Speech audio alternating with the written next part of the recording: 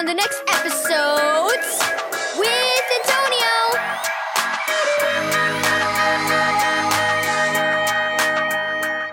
Thank you, Keys for Kids Ministries, for this daily devotional. Bought back. Read Colossians 1 verse 12 through 16 and 19 through 22 and 1 Peter 1 verse 18 through 19.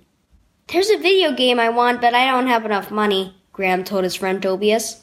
I wish I could think of a way to make some extra cash. Why not sell me the tires from your old bike, said Tobias. I told you I wanted to buy them, and my dad said it was okay. Oh, that's right, I forgot, said Graham. My dad okayed it too, so it's a deal. Tobias paid Graham for the tires, and Graham bought his video game. For a while, the boys played the game almost every day. As the weather turned warmer, Graham and Tobias didn't play inside as much. They began to ride bikes and around the neighborhood. One day, Graham ran over a broken bottle and slashed his front tire. Oh no, he exclaimed. This whole tire is ruined. Now what am I going to do? He frowned. I guess I should have kept those bike tires I sold to you. Well, I only used one, so I'll sew the other back to you, Tobias offered. I don't need it. Wait, really? Asked Graham. Cool! So the boys got the tire and went to Graham's house to put it on the bike.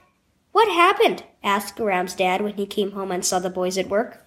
My tire got ruined, so I bought this one back from Tobias, Graham explained. Dad smiled. You redeemed it. That word is used a lot in the Bible, and what you did with the bike tire is a good example of what it means. Redeemed simply means bought back. But why is that word used in the Bible? Asked Tobias. God created people so they belonged to him, Dad explained. But Satan came and tempted them to sin, and they did. They turned away from God and chose evil instead. So all people became sinners, enslaved to Satan and sin. But when Jesus died on the cross for us, he paid the price to buy us back. When we trust in him, we no longer belong to Satan, but to God.